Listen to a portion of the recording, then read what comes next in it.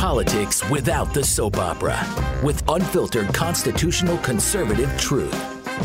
The Conservative Review with Daniel Horowitz. And welcome back, fellow patriots, to the Conservative Review podcast on this Tuesday, November 26th, right before Thanksgiving. This will be our last show until next week.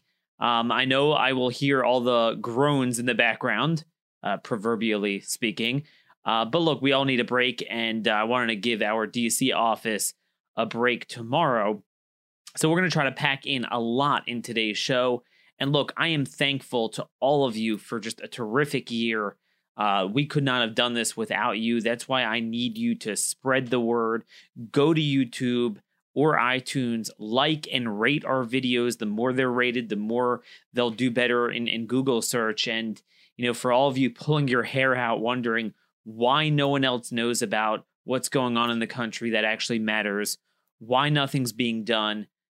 Look, we're still at the first step, which is you got to get the information out to people. And that's why I need you to spread this around if you are a fan of this program. So a lot to go over on culture and immigration, how our most beautiful rural counties, rural communities are being turned into Salvadoran and Mexican hellholes. Drug trafficking, sex trafficking, labor trafficking, drunk driving, all because of greedy agricultural lobbyists that want tomatoes for 10 cents cheaper, so it's worth turning our rural areas in some places into towns and counties that are sometimes eventually going to be worse than even our urban areas. You know, we have a lot of problems in our urban areas with jailbreak that we've talked about so much. Chicago, Philly, New York, Baltimore, lots of cities are having problems because we don't believe in prison anymore in this country, at least at a political elite level.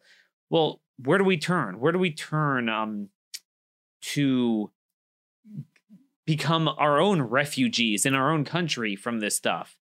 Well, you turn to the rural areas. Since I really was a kid, I fell in love with rural America, even though I live near a big city. It's something I hope to do if I ever get enough money to get a second home somewhere in a mountainous rural area to kind of get away from everything.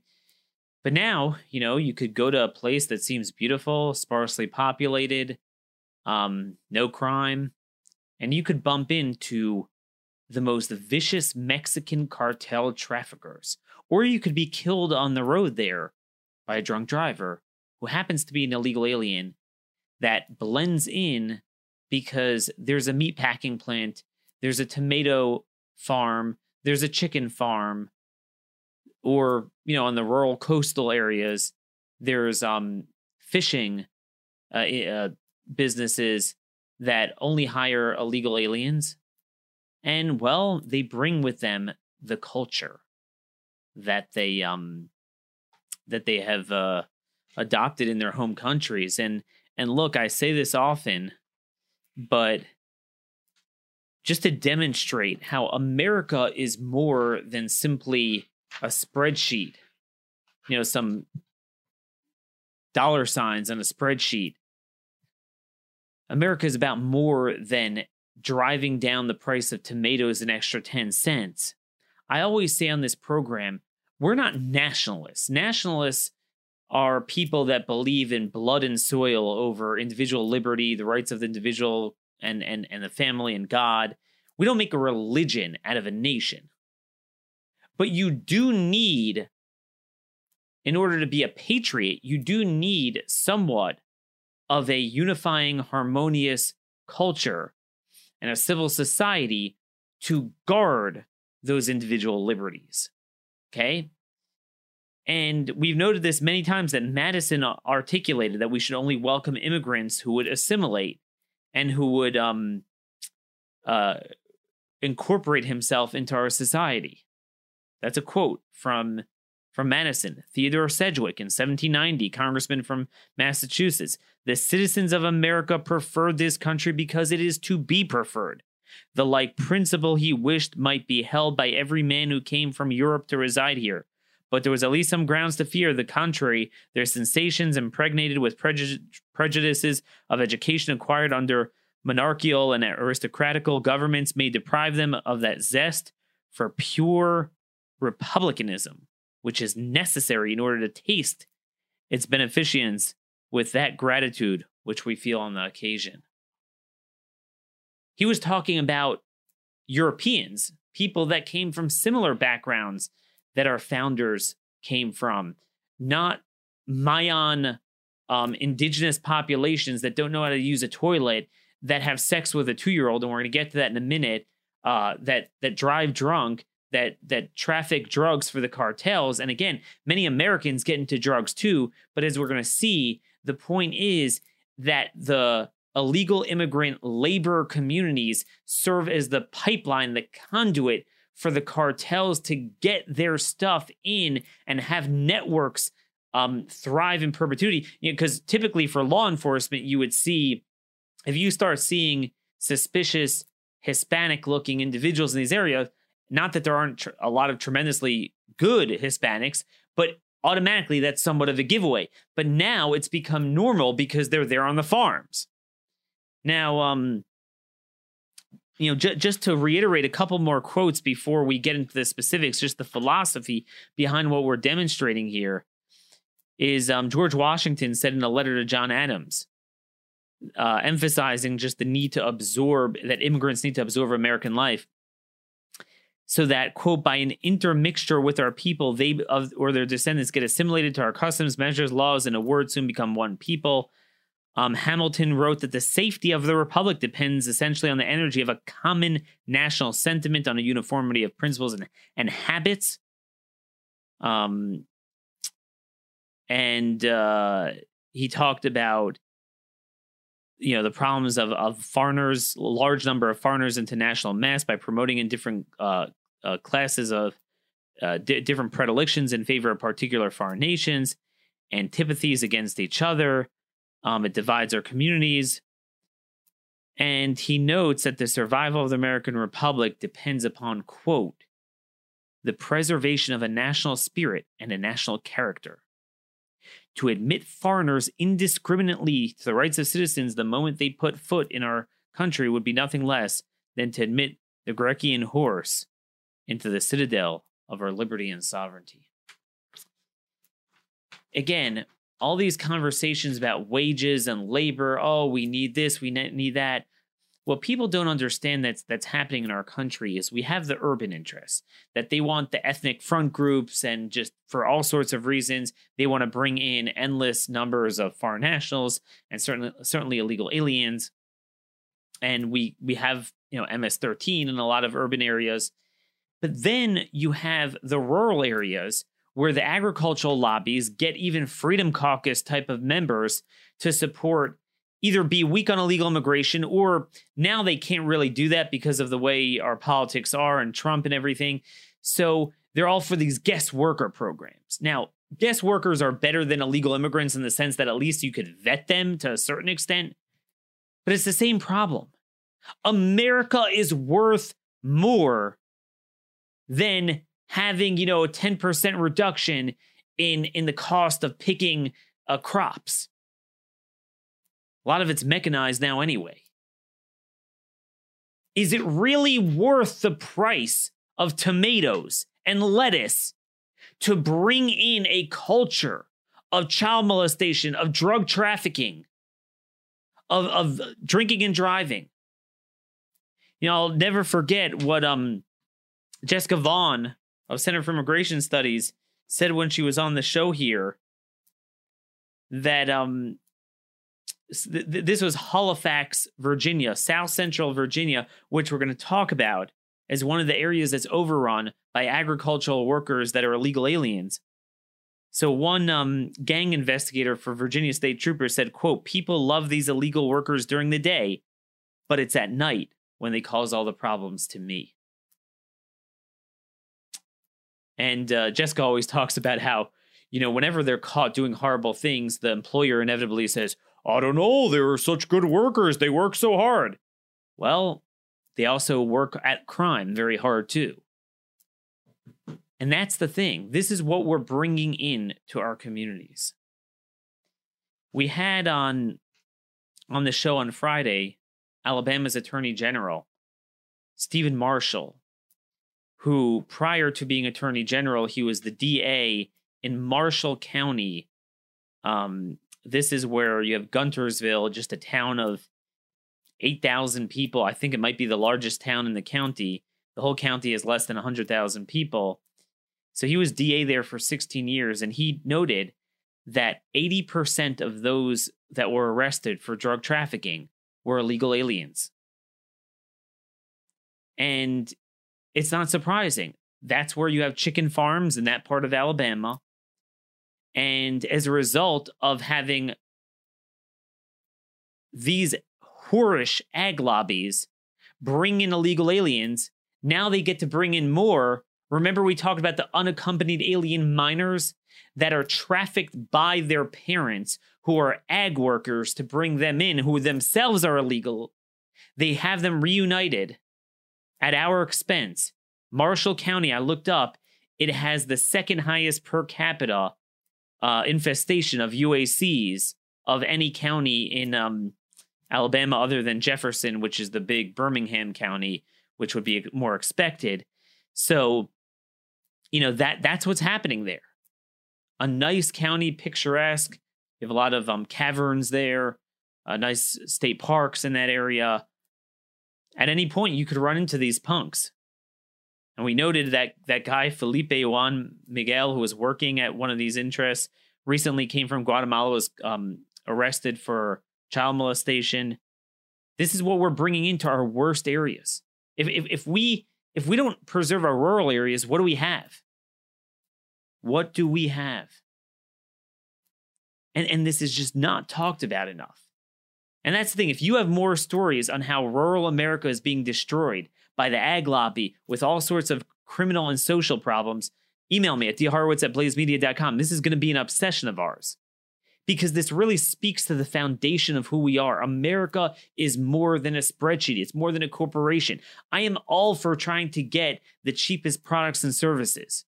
But I'm just saying, let's say we have some sort of computer program that has a bunch of input and data and algorithms that show us that the Hushaluko tribe in some far-flung corner of the world would give us the most work output for the cheapest labor.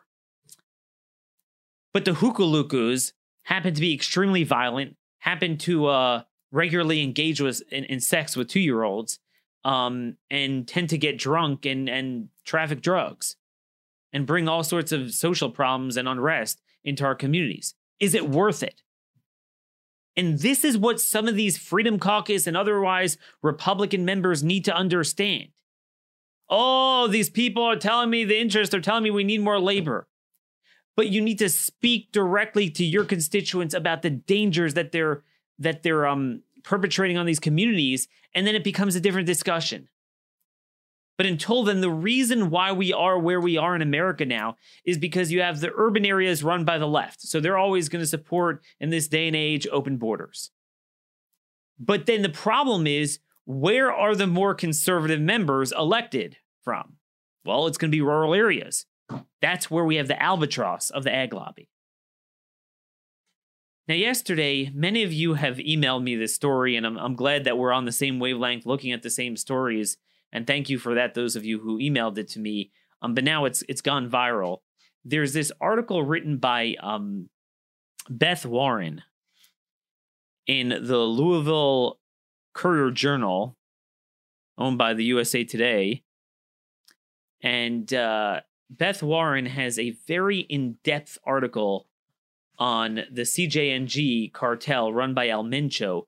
And basically the thesis was how El Mencho now has networks in every corner of America, but particularly rural Kentucky, and they highlighted other rural areas in Missouri, in Virginia, all 50 states, that are just turning America's paradise into drug trafficking hellholes that are not only creating sinister drug houses, drug stockpiles, and related crime in rural areas, but are killing thousands of Americans. 300,000 Americans since 2013, at least, have died from drug overdoses. Almost all of them are not prescription drugs. They're not painkillers. They're drugs trafficked by the cartels, mainly fentanyl, but increasingly meth and cocaine. Meth in the rural areas, cocaine in the urban areas. And this is something that our body politic and the media, we're pulling our hair out. What are we going to do? What could we do about it? But the one thing that will actually solve the problem, or at least inhibit the problem, mitigate the problem, which is actually enforcing our sovereignty and immigration laws, interior enforcement, and the proper border security, we don't do. We won't talk about it. And that's the cuteness of this article. It's thorough, it's riveting, it's detailed, it's well-researched. A lot of time went into it. But this article by Beth Warren, it glosses over the 800-pound gorilla in the room, although it mentions it glancingly and gives away the farm, no pun intended, of how these agricultural corporate farms are bringing in mass numbers of illegal immigrants, although she calls them plain immigrants. And in the process, they bring in conduits for CJNG and the other cartels. It's funny how she stumbles upon it, but misses the point. Misses the point. So let's read a little bit here. Now, she talks about they have an established cell, CJNG, in South Central Virginia. I just talked about that from Jessica Vaughn. She has mentioned that. And they're popping up in communities as small as Axton, that's in Virginia. Now, here we go. In cases in which immigrants resist the cartel's offer, CJNG members often threaten violence to them or their loved ones back in Mexico, according to court cases and law enforcement officials. Sheriff's investigators say a Paducah, Kentucky business owner who fell behind on a drug debt was warned last year by the cartel, if we don't get our money, we're going to kill you and your family. The cartel's expansion into smaller, unexpected communities began to mushroom about 5 years ago. 5 years ago. What date is that? 2014. We talk about that so often. As U.S. intelligence analysts tracked its movements far beyond border towns and major hubs. Smaller towns, smaller police forces, more unchecked opportunities. Quote, big cities have big police departments and DEA, FBI, Homeland Security investigations, and an ability to look at intelligence and focus on their cells and contacts, says the DEA's Donahue. But it's a little different when you go to Boise, Idaho, and other small towns where they don't have the resources to really focus on an international cartel.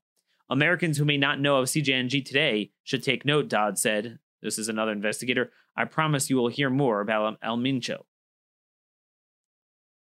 And notice how they kind of gloss over why. You're right, small towns have a harder time. And there's not enough resources. But they're missing one step, but inadvertently talk about immigrants. So a couple things here. One of the things she doesn't talk about is a phenomenon we talked about on this show when we really delved into the border crisis earlier this year. And that is, so many of those who are coming here are very poor. They can't pay the peso to the cartels. So what do? They promise to engage in the drug trafficking for their networks. So she tries to portray them as victims. Now, sometimes they're willingly doing it. Sometimes they're being exploited. And she uses the term exploited. She's right. But here's the deal. We don't need to have illegal aliens in these communities. We shouldn't be bringing them in. So therefore, if we wouldn't bring them in, the cartels wouldn't have a way to blend in.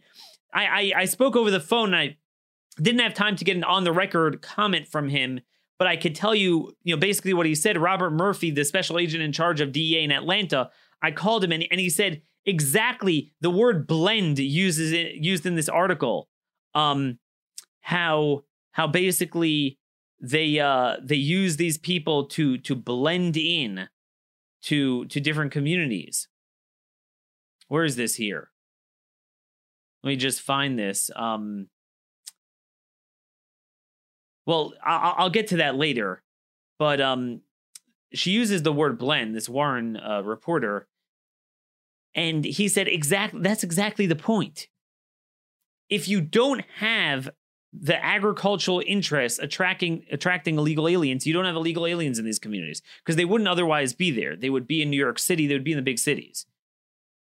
So, and if they would be there, they would stick out like a sore thumb. Now, well, okay, that's an ag worker. Well, yeah, he might be an ag worker, but guess what he's doing at night? And that is how El Mencho and Chapo's network and all these people screw us over. But also the desperation. This is what we don't realize. Oh, these cute illegals coming to the border. The desperation that they have to pay off the debt. It's not at the border. You see it in rural Kentucky and rural Virginia and everywhere. That's where you're seeing it. And you're seeing it in the death of 300,000 Americans from drugs. What's amazing here is that the poster child for the thesis of her article is Ciro Macias Martinez, a guy that worked on a farm in Kentucky that is responsible for some of the best thoroughbred horses that are in the heart of Kentucky's horse country. And she's trying to show like this is a great horse groomer and like right in the heart of an industry. And he was running a $30 million heroin trafficking network, heroin, cocaine, ecstasy, crystal meth, and fentanyl, really single-handedly responsible for so many deaths in Lexington and Louisville, working directly for CJNG. And, probably responsible for, Kentucky has over 1,500 fatalities every year now from drugs.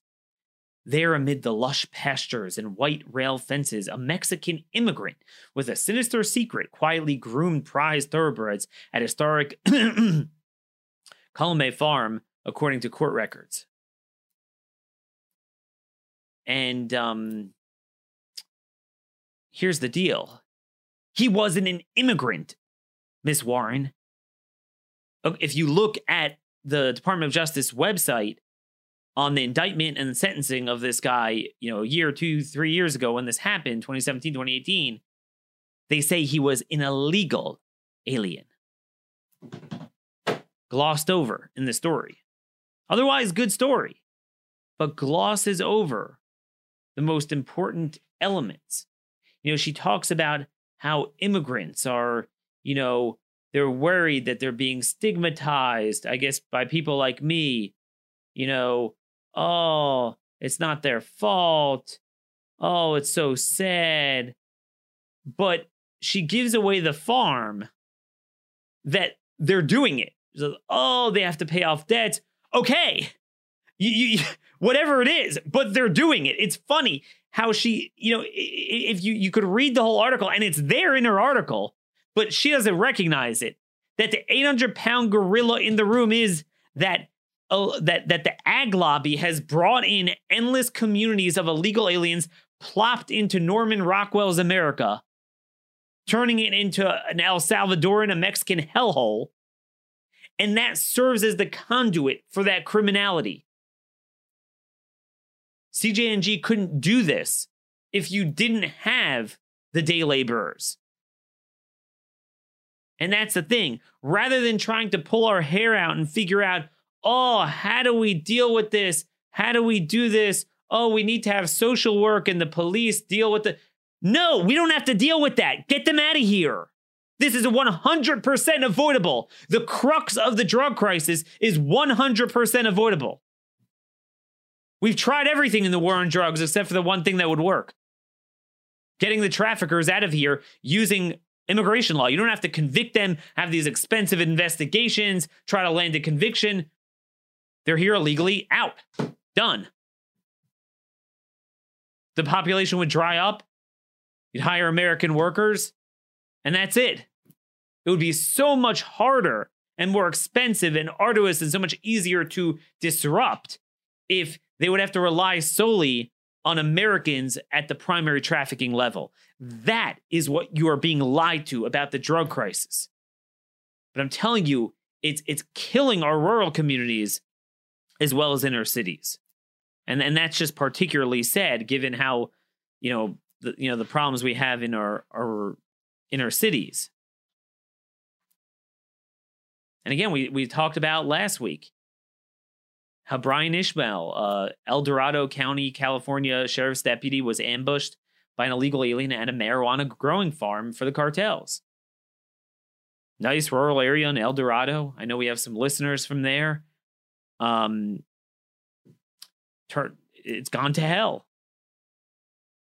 And you could be hiking in a forest and enjoying yourself there, and you could stumble into the most violent cartel people. The local sheriff put it best there. If you allow criminally minded illegal aliens to infiltrate our communities with more protections than our average citizens, they will take advantage of that and victimize our communities. Well, what allows them to infiltrate? It's big ag. That's what it is. If you don't have that, then they're out of here. There's no problem. And as we've said before, I'll read it again from our friends at Illegal Alien Crime. I believe that's a website, legalaliencrime.com. Accomack County, Virginia, is one of the 2 counties on the eastern shore isolated from the rest of the state. 3 out of the 8 most wanted. You think, again, nice rural town, quaint towns. Luis Alberto Valquez Zunun, wanted for rape. Juarez Dolmen Barrios, wanted for attempted robbery. And Jose Zuniga, wanted for aggravated sexual battery. And already, I mean, this was already in 2005, and you could imagine certainly, 14 years later, after bringing in all these laborers with the fishing industry and the farming there, there's a DUI epidemic there. The Virginia Pilot ran a headline, Hispanic laborers driving unregistered vehicles have caused scores of Eastern Shore traffic deaths. They found just from 2002 to 2004, 179 accidents involving Hispanic laborers. 3/4 of the drivers had no auto insurance. Nearly all the vehicles driven by migrants and other laborers were registered under other names. And the number of injuries per accident was about 50% higher than the statewide average, because again, these people are stone drunk. So when you compare it to a pool of other accidents, it's going to be worse because, accidents are usually accidents. These are on purpose because they're stone drunk. And that's part of the culture. So it's not just the drug trafficking. It is, it's also the sexual assaults, the DUIs. And speaking of sexual assaults, I've been meaning to get to this for the last couple days. Talk about what we're doing to rural America. Sexual assaults, the just cultural problems. Cultural problems. Do we really want to bring this there? This is a horrendous story. But it's like, again, Naples Daily News. It is something that is really worth your full read, and we're going to try to read some of it here. It's another one of these stories where it's what Rush used to call random journalism, where they actually do a good job reporting it. But the point that they make the most subtle is really the main enchilada, and it's kind of lost on the authors. That we are basically paying for the rope to hang ourselves, and this doesn't need to happen. Language barrier in Southwest Florida's growing Mayan community hinders justice for toddler's brutal rape. A child's cry pierced the trailer home before dawn. The sound awoke a teenage girl, one of the Guatemalan immigrants crowded into the 4-bedroom trailer in a farm worker community an hour outside Naples. She opened the bathroom door to see a man holding a toddler. Both had blood running down their legs. The 16-year-old rushed back to the room she shares with her boyfriend and locked the door. Soon the knocking began. It had to be the man, she thought. She didn't dare open it, worried he would hurt her. She didn't know how to contact police. And again, they make it almost like, oh, it's like we need to help them. They can't report crimes within their community. Well, why are we importing illegal alien farm workers to have terrible crimes and terrible, decrepit, middle-aged culture that these people are literally in the 12th century. These people don't even speak Spanish. They're not even Hispanic. They're Mayan. But again, a lot of the Guatemalans that recently came in are Mayan. And when you see the pictures of them pouring over the border, hundreds at a time surrendering to border agents, remember, this is where they went. You're like, hey, I'm glad I don't live in New York City. I'm glad I don't live in LA.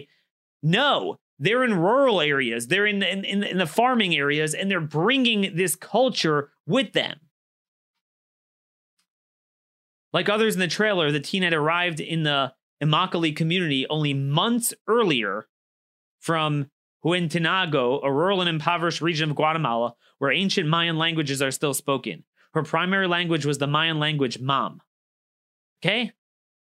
Authorities said the language barrier has stymied the hunt for the attacker. More than a month later, no one has been arrested for the rape, which was so brutal the toddler needs multiple reconstructive surgeries. 2-year-old. The crime reveals how language and culture can hinder justice. In Southwest Florida in the last 15 years, other high-profile crimes, a slavery case in Cape Coral, nice area, and a child bride case in Bonita Springs, were concealed for a year or longer within the Guatemalan community, even when authorities were involved. Girls were the victims.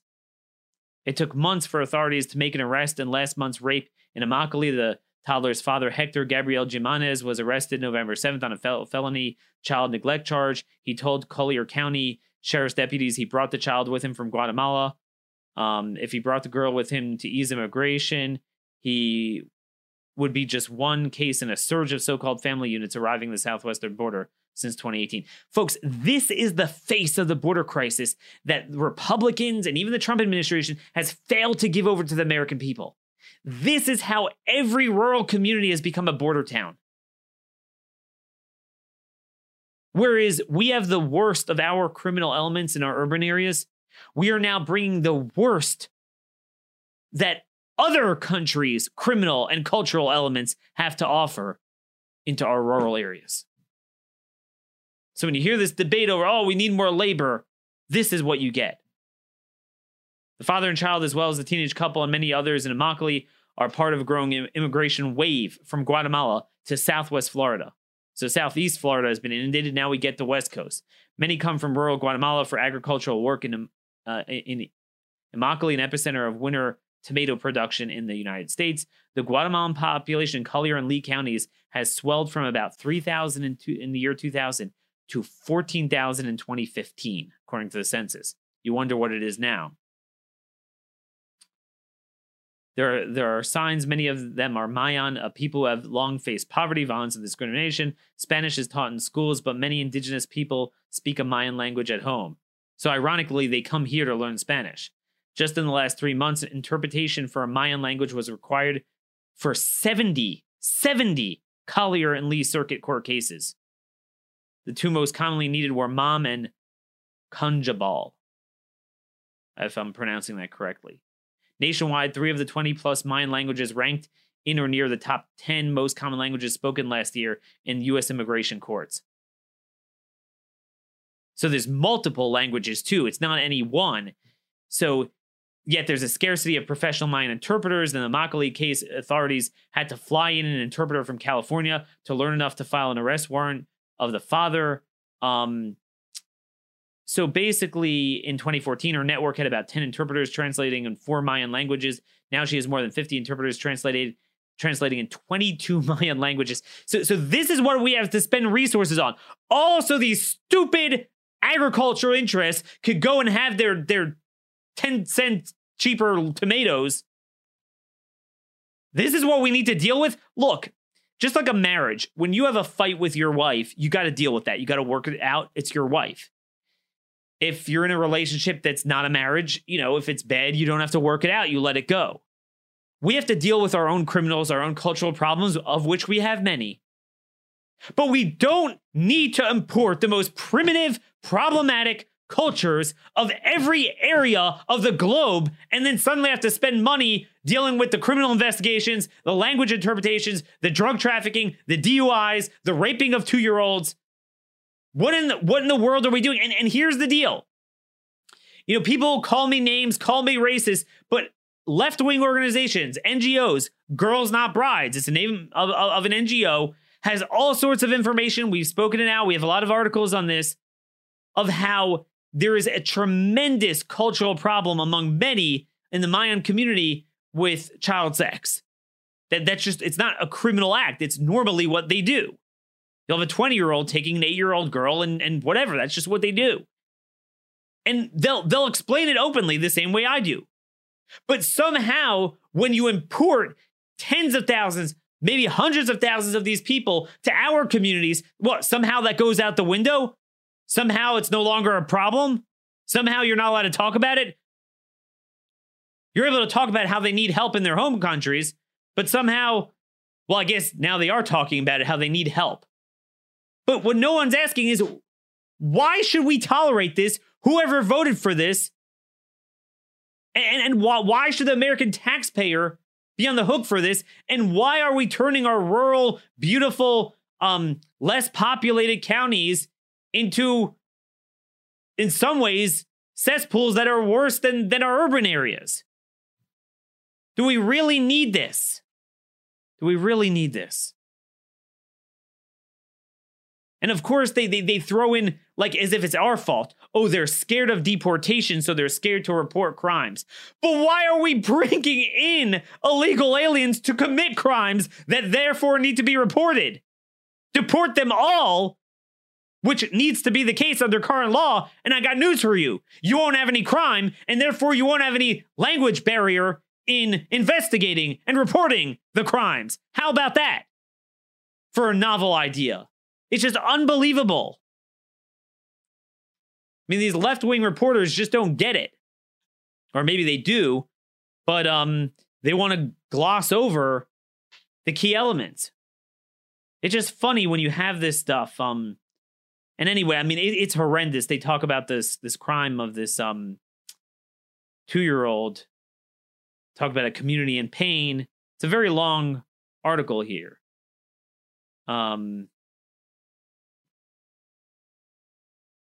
But what do you have here? More workers have been sending wages to Guatemala in the past 5 years. About 80% of the money goes to Guatemala, 20% to Mexico. In the past, the percentage was flipped. So now we have Guatemala. So Mexican culture wasn't primitive enough for us. We had to bring in the Mayans. And they talk about help. How we need to help. I just don't understand. We have a homeless problem in America. We have a lot of our big cities with crime and homelessness. I have tons more jailbreak stories for you, too. We're not going to get to today. Why are we doing this? Who voted for this? Our laws preclude this. The foundational law in 1986 that agreed to amnesty for one time was premised on making it illegal to work here. And now we're like open about it. Yeah, they come to work like as if it's okay. And therefore they bring in all these problems. They bring in all these problems. This is one of the most systemically devastating problems to our republic. Remember, Madison, Sedgwick, they talked about people fit for our society, blended into our society. They talked about the need for people to incorporate themselves into our society. Preservation of a national spirit and a national character, as Hamilton spoke of. What are we doing to ourselves here? What are we doing? I don't know. On that note, just want to end off with a little bit more of an uplifting note, on a positive note. In honor of Thanksgiving, I wish we could have done an entire Thanksgiving show, but we'll have to just suffice with today. Despite everything, despite all of our problems, it's important to recognize all of these problems are man-made. They're because of our decrepit political elites. It's not because of God. We have a lot to be thankful to God this Thanksgiving. We really do. I'm going to have an article out in honor of Thanksgiving, just talking about the bounty. If you look at our food, you look at our energy supply. We've turned away from God as a nation, but God continues to smile upon us. It's almost like he's begging us to repent, giving us one last chance. And he just gives us so much good, so much blessing in this country. The degree of prosperity and material wealth is really unrivaled for all of our complaints, but that is part of the problem. It's like Deuteronomy 32. And Jeshurun became fat and rebelled. You grew fat, thick, and rotund. Israel forsook the God who made them and spurned the mighty rock of their salvation. That's what happens. We've gotten so fat because of God's blessings that we've forgotten him. We forgot to include him in our lives.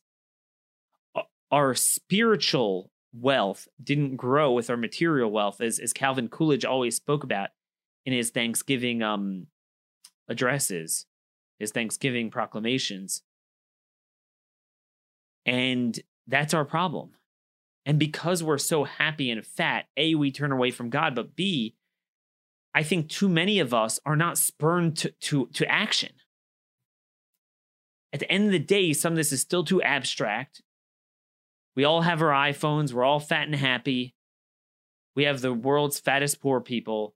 Everyone's got a car. Everyone's got an iPhone. It was funny how Heather McDonald, when we had her on the phone, when she went to San Francisco to the vagrancy community and reported on the homelessness, she noted how even the mentally ill homeless people seem to be very adept to bartering on their iPhones for different goods. That's how much material wealth and technology we have in these days. It's amazing reading Calvin Coolidge's message on Thanksgiving 100 years ago and thinking back 100 years later, the material wealth we have. 1924, he noted, the year has been marked by a continuation of peace whereby our country has entered into a relationship of better understanding with all other nations on earth. He talks about the production of our industries has been large and our harvests have been bountiful. We've been remarkably free from disorder and remarkably successful in all our pursuits, which flourished during a slate of domestic peace. An abundant prosperity has overspread the land. We shall do well to accept all these favors and bounties with a becoming humility and dedicate them to the service of the righteous cause of the giver of all good and perfect gifts. As the nation has prospered, let all the people show that they are worthy to prosper, to rededicating America to the service of God and man. And he continuously talked about that in his subsequent, things. He said a year later, 1925, as we have grown and prospered in material things, so also should we progress in moral and spiritual things. We are a God-fearing people. We should set ourselves against evil, strive for righteousness and living. And ultimately, in 1928, his final proclamation, it is most becoming that we should do this for the goodness and mercy of God, which have followed us through the year, deserve our grateful recognition and acknowledgement. Through his divine favor, peace and tranquility have reigned throughout the land. He has protected our country as a whole against pestilence and disaster, and has directed us in the ways of national prosperity. Our fields have been abundantly productive. Our industries have flourished. Our commerce has increased. Wages have been lucrative, and comfort and contentment have followed the undisturbed pursuit of honest toil. You think 100 years later, if you just look at our farming, just since 1948, I believe, from 1948 to 2015, according to the Department of Agriculture, our farm output has increased by 170%. And that is with less input, less labor, less input, less land cultivated. You want to talk about abundance. We have something like a surplus of 2.5 billion pounds of meat, 1.2 billion pounds of cheese and butter. we throw out 40% of our food. We throw out 150,000 tons of food, or tons or pounds. I'm forgetting. That makes a big difference. I know it will be in my article, per day. My gosh. I mean, we have it all. We have it all. But as Calvin Coolidge noted at the time, as we have prospered in material things, so we have also grown and expanded in things spiritual. Through divine inspiration, we have enlarged our charities and our missions. We have been imbued with high ideals which have operated for the benefit of the world and the promotion of the brotherhood of man through peace and goodwill.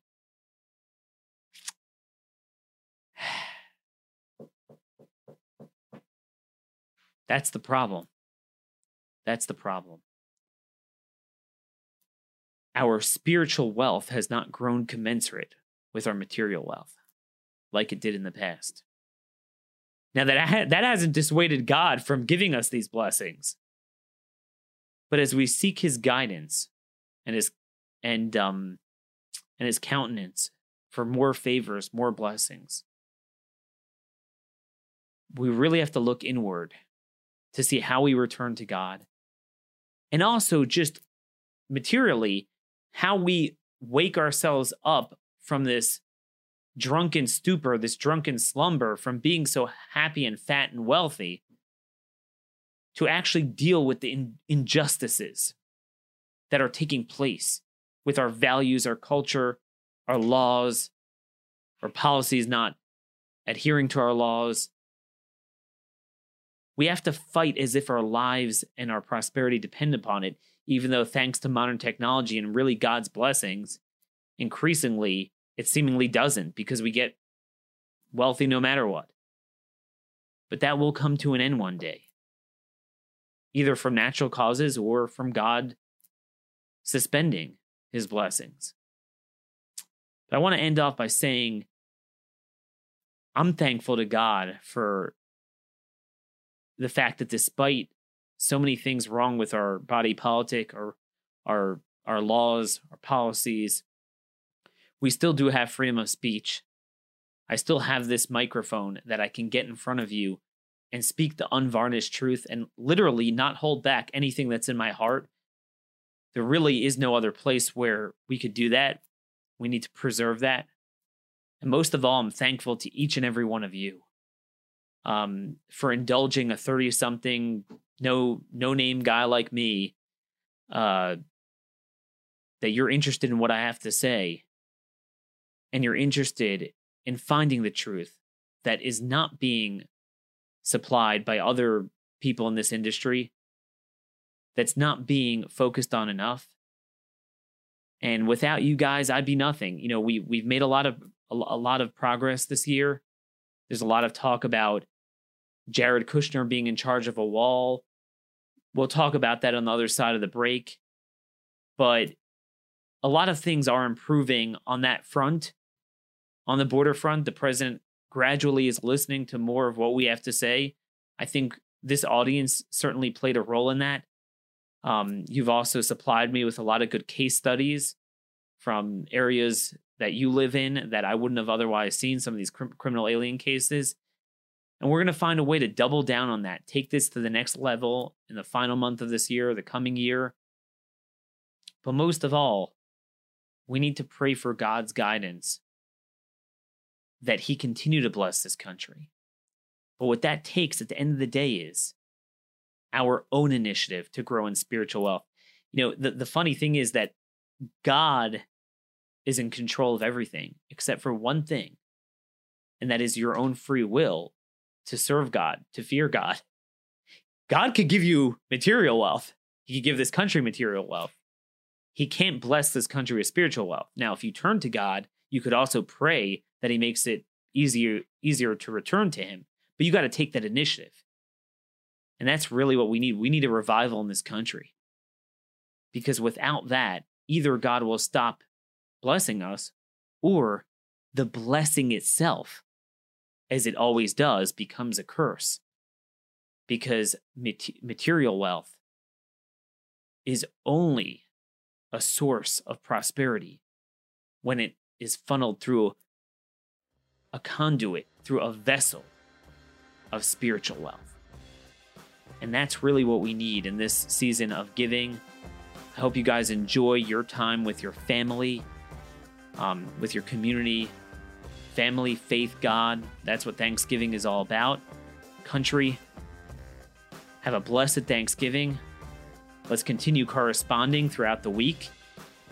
I'm not going away. We'll still have some written content, but I think we'll all enjoy the break, and we'll see you again on the other side. God bless you all.